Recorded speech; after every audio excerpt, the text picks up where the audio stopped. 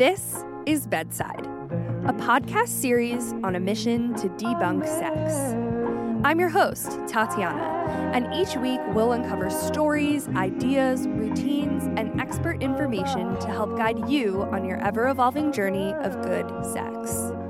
We believe that through democratizing sexual wellness, we can shift cultural taboos and make way for authentic and limitless access to pleasure, joy, and connection to the body.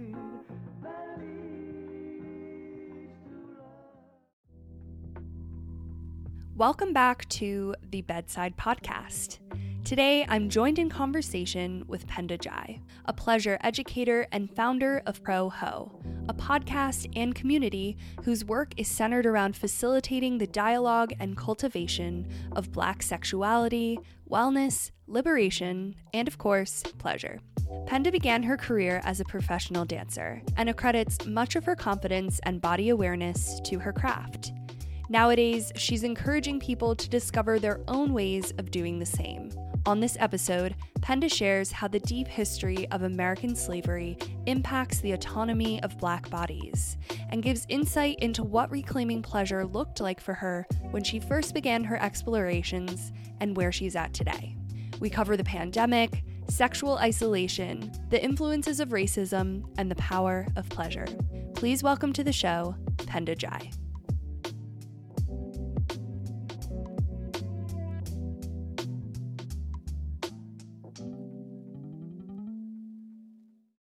So Penda, I'm so happy to be speaking with you today. I found you online, I found you on Instagram, and I knew this is the woman that I have to interview.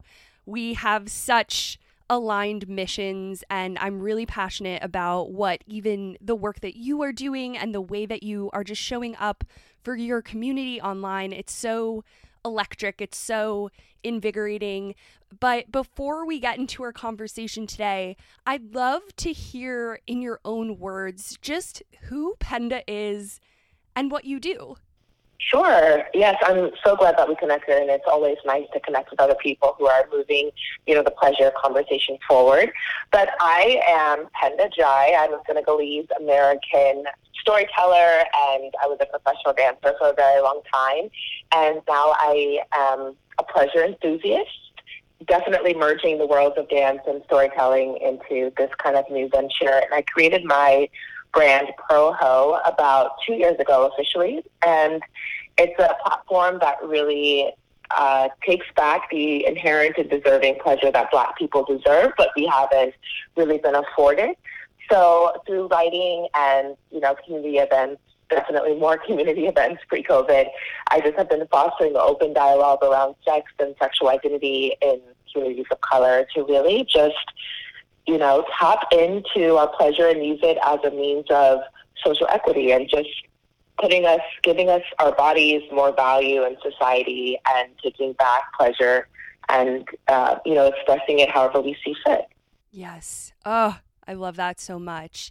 And so I know you host a podcast, Pro Ho, and you also coined the term for that. And I mean, right off the bat, I'm so curious about the name. Tell me more about why Pro Ho. Yeah, it's kind of an interesting story. It was kind of like by accident, actually. I was posting on Instagram before I had really, made it into something. I didn't really know what this was at the time. It was coming together, but I was always just kind of presenting it as Penda and kind of using my namesake. And one day on Instagram, I was talking to a friend, and I was like, I need some hashtags for this post, and we were just kind of going back and forth, and we were sex positive, hashtag sex positive, hashtag pro sex, or whatever. And then one day we were just hashtag pro ho, and we were just oh yeah, but that rhymes, and it is catchy. And so from then on, I just was always using this hashtag. And one of my friends from college ended up buying this newspaper. It was a really, she came to me and she was like, hey, I just literally bought this newspaper in Queens. I'm going to revamp it. I'm going to totally, make it for young, creative Black people, and I want to have a sex column in this newspaper. And so this was really the first time that I was oh, wow, I'm going to have my writing published, because previously I was just kind of blogging on my own site. And so this was the first opportunity to be like published in print in a newspaper, which was like such a big deal. And we were talking and just kind of thinking like, okay, what should the column be called? And we were like going through my posts, and she's like, I really love pro-ho. Like, you've been using that hashtag so much. Like, I think that's what it is. And so once we kind of decided on that, I was like, this is genius. It makes so much sense. It's catchy. People are offended by the word ho, which is like the exact point of it. And so that's kind of how it came to be. So it was it like kind of happened through this weird Instagramming hashtagging. Yeah. I thought it was such an interesting choice in terminology because speaking for myself here, like growing up, I remember the word hoe was it was such a word that you never wanted to be mistaken for.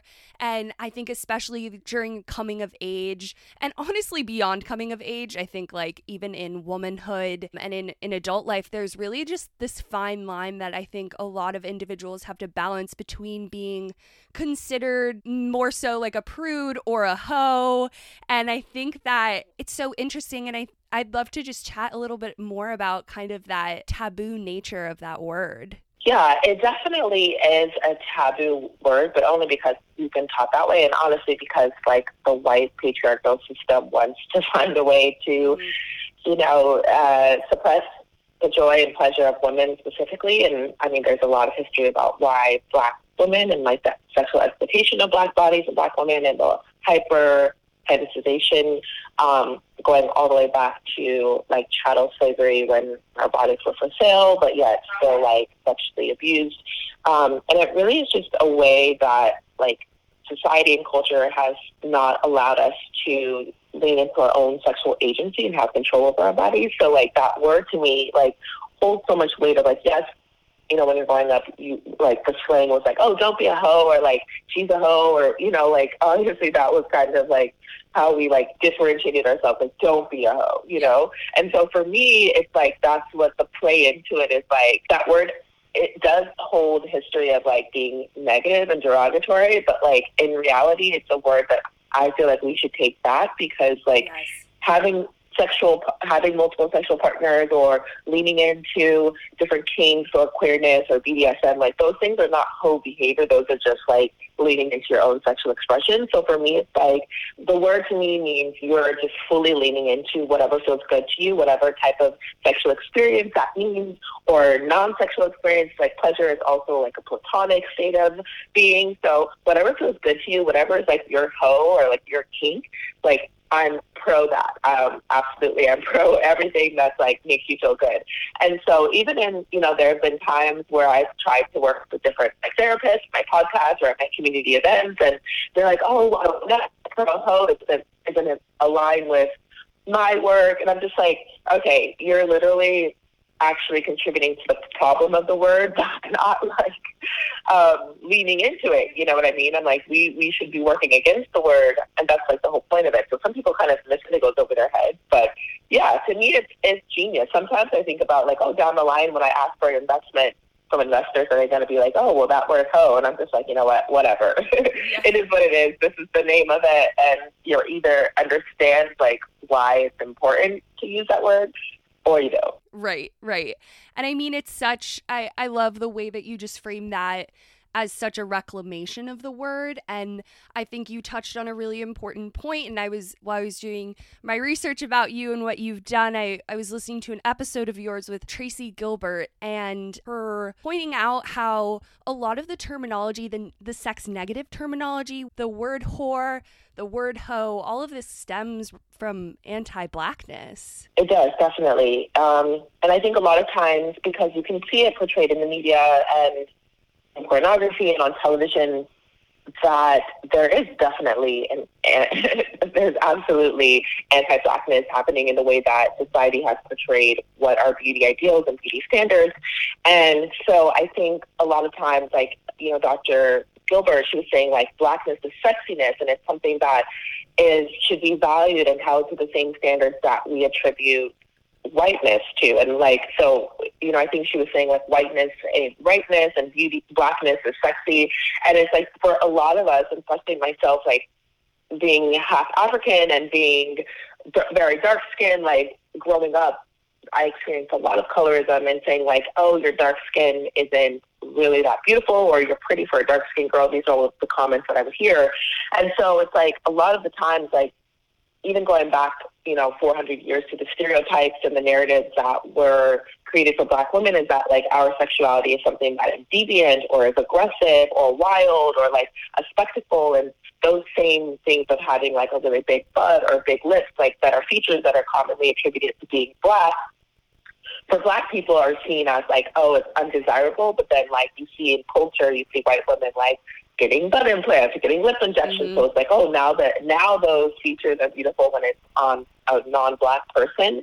So I think like, yes, a lot of, the conversations that we're having about the cycling of Black sexuality or just like any type of sexual freedom, it is like also working against like a racist capitalistic society. So for me, that's why I think it's important for us to always be very open and explicit about what makes us feel good and what is pleasurable, because we've been told not to lean into those experiences, and the fact that when you do lean into those experiences, you're actually fighting against like racism and sexism and classism, because historically we haven't been afforded those experiences to lean into them and to express them freely. Yep. Yes.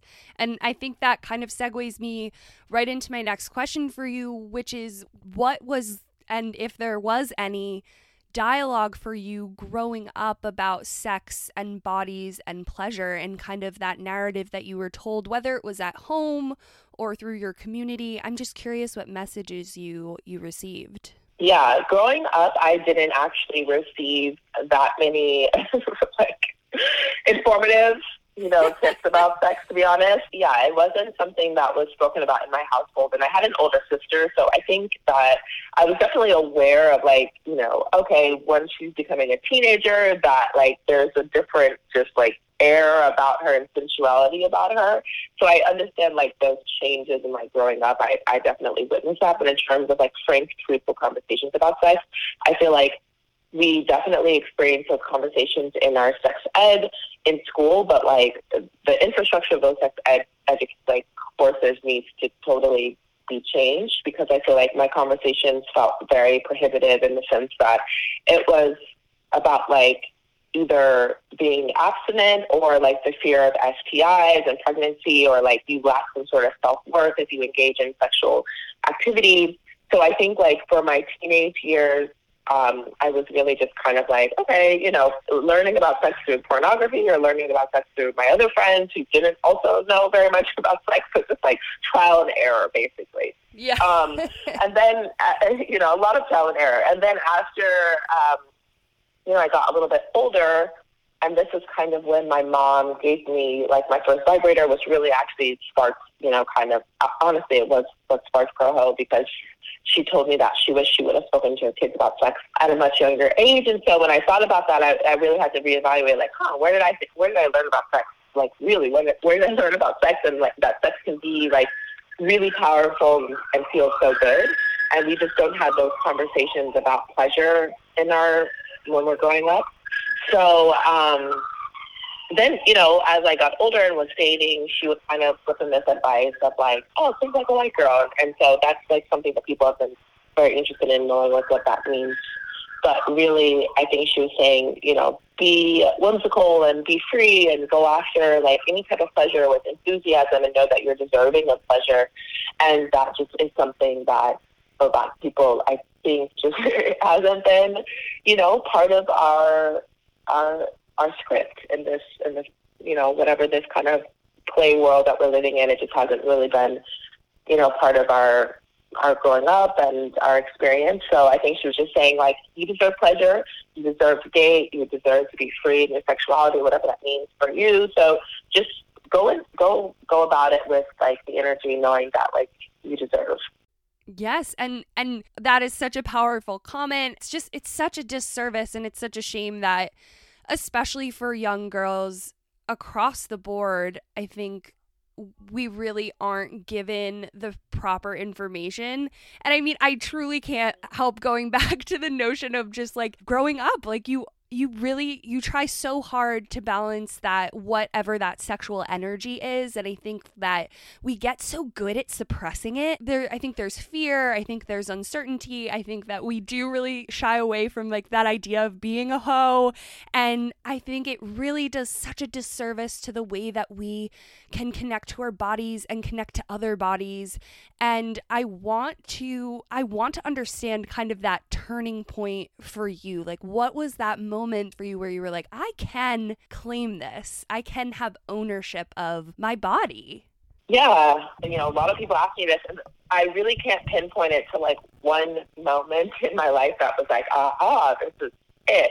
I think it definitely was a few events over time, and more like, I don't want to say trial and error, but really it was like experiences with different partners that I felt, okay, there was, I felt like I would walk away from certain sexual experiences or people feeling like, oh, wow, like I felt like I had to shrink myself in that situation, or I would walk away and not feel like I showed up as my full self. And that was like, that felt really like I would walk away feeling very depleted. Like I gave myself to this person in ways that I didn't feel it was reciprocated. And I was like, wait, so why in this experience, in a sexual experience, or even in a human to human type of experience, why I felt like in places where it should have been, equally, energy should have been exchanged, that I felt like I was walking away with less than I gave. And so like after a few of those experiences, I was like, wait, my sex is a gift. Like I'm giving you something that's like valuable, whether it's like in a casual setting or not. Like it's still something that like is a gift to you, and you should be grateful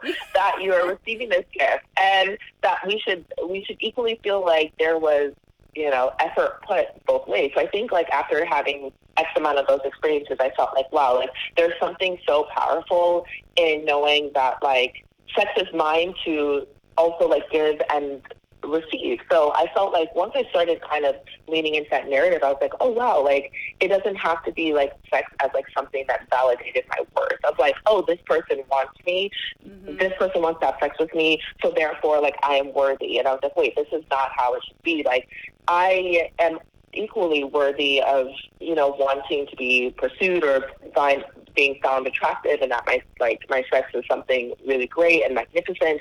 And so then I think I started to understand like, wow, it's equally mine to decide how I give it and who I give it to and when I give it to. So I think it was like kind of a journey more too of like also like leaning into more self-confidence and doing work and feeling like vulnerable and like actually going after making very intimate and long-standing connections with people that I was like, oh, sex doesn't have to define my worth, where I think growing up and, I use it as like almost like a tool or like as a power tool of somehow being like, yeah, I'm valuable because people find me sexually desirable, but there's like so much more into finding out who I am and my worth, essentially. Right.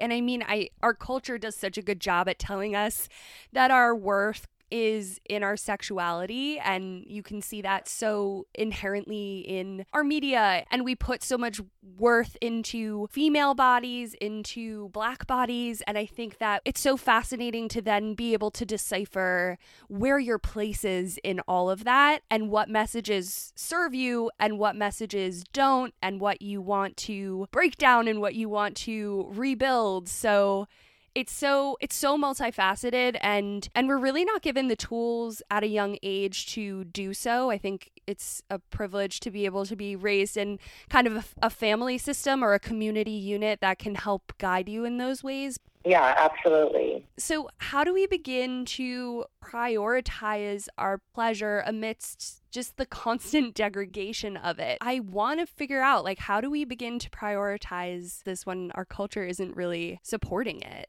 Yeah, I think to your point, and what I was talking to you earlier about is like how we're just kind of conditioned to keep going and going and going, and like resting feels like counterproductive. But it's so necessary. And so I think for a lot of people, it's just even taking a small step of like, it's okay to find moments to say no. It's okay to take moments of rest and to find pleasure in small things. Like if buying yourself like coffee brings you pleasure, or just like taking time to turn off the TV and just reset and like put your phone in another room for 30 minutes. If it's like going for a walk where, you know, for me, it's like I love running, I love working out, and it's like it's just about finding moments that I return to myself, and like I don't have to text anyone or call anyone, and those things are like so important. The small things are really, really, I think, valuable in learning just how much pleasure is attainable, and how it's really like up to you to define your pleasure, as opposed to always relying on how other people say like, oh, do this, it feels good. So I think, you know, like one of my favorite poets, Audre Lorde, she always says like self-pleasure is a means of self-preservation. And I really think about that of like, if you don't find your own pleasure, if you don't find things that make you feel good, like it's pretty impossible to exist in any way. And I think it's, you know, it's like more of what she says is basically like you have to find the capacity for your joy and for your pleasure. And once you do that, it becomes really easy to sift away other things that don't fit into that pleasure narrative. So like the more that you understand what feels good to you, the more that you're able to say like, oh, this thing doesn't feel good. And so it's like you have to kind of know the contrast of like good and what doesn't feel good in order to lean more into things, to find and only engage and indulge in people and things and experiences that feel really good to you. So I think it's like, it's definitely it's part of like our survival, and it's also like up to you, and you have to do the work and the due diligence in order to find what feels good to you, and as opposed to always relying on someone else telling you like, hey, this feels good, because that's really robotic and that's like not human and it's not sustainable. So I think for myself, it's like I said earlier, it's really like about unlearning things. So if it's like for you, if it's therapy, if it's going to community events, if it's healing, if it's reading, if it's poetry, if it's dancing, like whatever it is for you to find that pleasure, like you're really fighting against systems, like racist systems, sexist systems, classist systems even. So it's like if kink or BDSM are your thing, if sex parties are your thing, if ethical non-monogamy is your thing, that's really amazing, and those are things that you should explore, but also know that it's so crucial to your resistance overall and to understanding that this is just by doing what feels good, you're really defying systems that don't want you to feel good.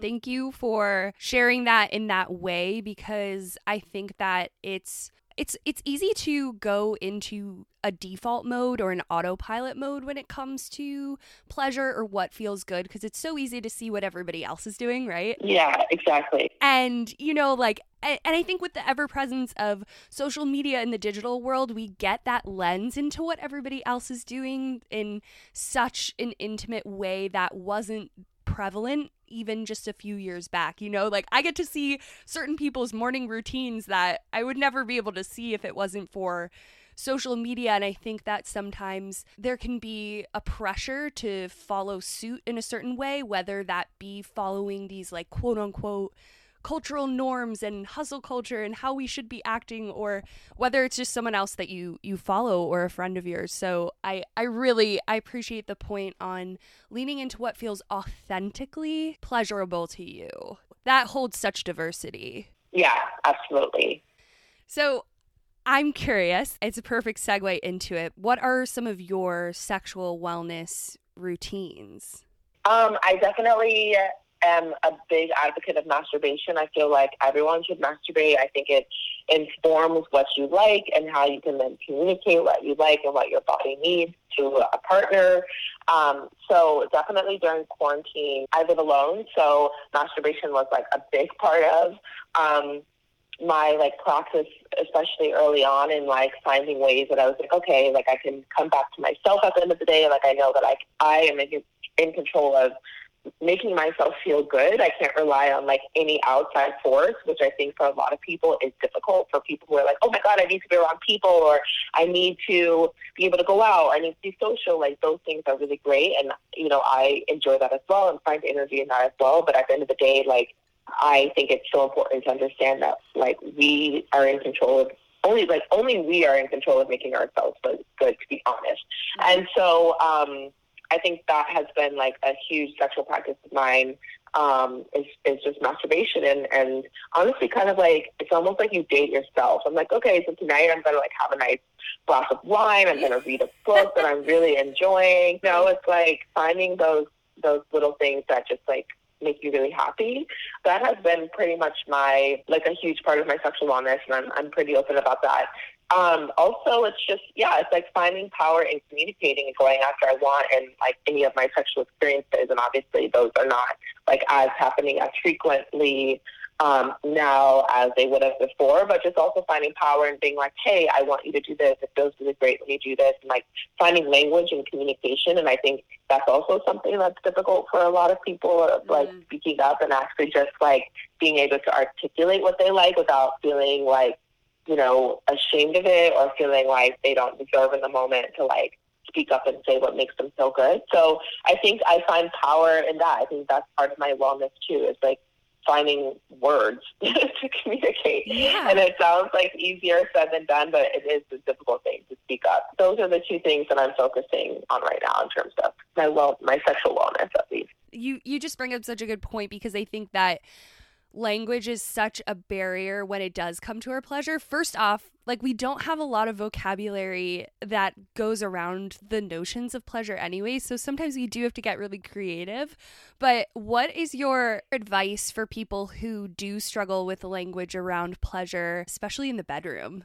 Yeah, I think there's this concept called like glows and grows that I think is really cool, which is like, if you're in sex and you don't really have the confidence to speak up or have the right words, like afterwards it's kind of helpful to like, if you feel comfortable with your partner, saying like, cool, like what were the glows of that moment? Like, oh my God, it felt so good when you did this, and I loved that. And next time, can you do this for longer, or can we try this? And then you're like, okay, cool. So what were the glows? And I hope you and guys those are kind of the things that you feel like could have been improved upon, which I feel like it just kind of evens up the playing field, where you can be like, oh, like I actually like, I don't know if I like that, or like, how did you feel about this? Or maybe next time, like, instead of this, we can try it this way. So it's like, I think even if you kind of set up just like, you normalize having conversations after sex about being like, hey, this felt really good, I think then it just becomes more inherent to talk about it and talk openly about it. And obviously it doesn't have to be this like really long discussion, but I think like we have to start kind of getting into, like you said, normalizing being like, hey, that felt really great, or like, you know what, this didn't really work for my body.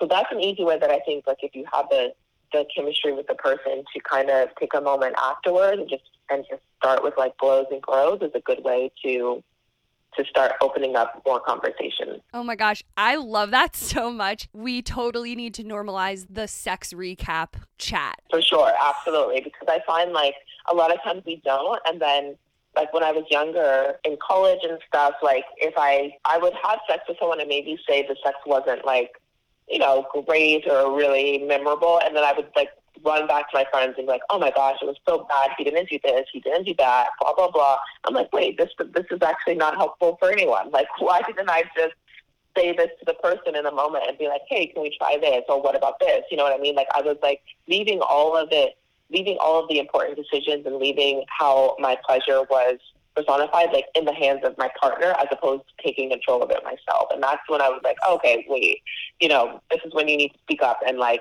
you can't go through life in every sexual experience being like, oh, well, they didn't make me feel good. It's like, no, you have the ability to create how you feel good and to tell people how to make you feel good as well. So what has been something that you do when you're feeling disconnected? How do you reconnect back to yourself? Because I know that we are all so guilty of like getting in funks or like getting in like just a bad mood. And sometimes it can be so hard to get out of that cycle or that thought cycle. So what is something that you do when you're in an energy like that? How do you get out of it? Yeah, I definitely return back to music.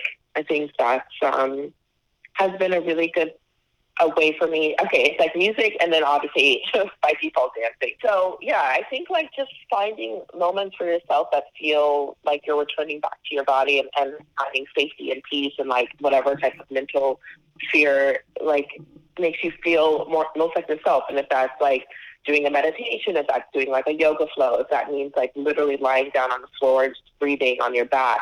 I think it's anything that brings me back to feeling like, okay, you're a human being, you're breathing, you're alive, you're functioning in this space, and very important and valuable. And I think a lot of times, specifically with our bodies, like we think of, like, for instance, our legs. Like, we never are like, our legs are so important, but we're never thinking like, oh my gosh, thank you, legs, for getting me from my house to the store, right? Like, that's even something that we take for granted when there are like disabled people who don't even have the capacity to walk anywhere. So it's like finding these small moments where we can be thankful for movement and thankful for our body parts in ways that we often forget that like they're facilitating our well-being. So I think it's even just like small moments where you're like, oh my God, like, wow, like, thank you to my body for allowing me to get on this bike ride and like see the city in a new way, or like thank you to my hands that were able to like cook this like amazing meal that I like am very proud of. So I think it's like finding those small ways that like you're just grateful for how your body functions and gets you through the day and through life. For me, it's like I said, it's movement and expressing my body. Penda, this has been just such an incredible conversation, and I appreciate your time, and I appreciate the work you do and the way you take up space, and I'm so excited, like truly excited to just see where you go, where Pro Ho goes. So where can we connect with you, and what do we have to look forward to? Tell us more. Yeah, definitely. You can find basically all of the information about Pro Ho and my website, et cetera, either on my personal Instagram, which is at PendaJai, PendaJai, or at the Pro Ho Instagram, which is at I'm Pro Ho, PROHOE. And I also have a couple other really cool collaborations coming up that you'll just have to kind of look forward to. And there's always a podcast. I'm on pause now, but I'll be resuming another season later this year. And, of course, always check out my writing.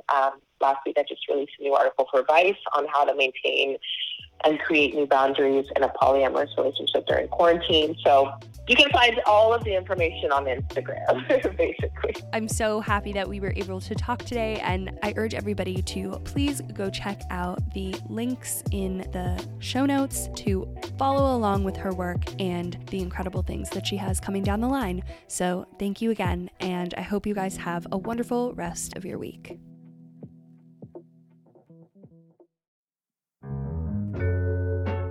Thank you for listening to the Bedside Podcast. If you liked this episode and want to follow along with similar stories and interviews, be sure to check out our Instagram @thebedside and thebedside.co online. Make sure to subscribe, leave a review, and of course, share with your friends. It's the best way you can support us and our good sex mission. Thank you for listening.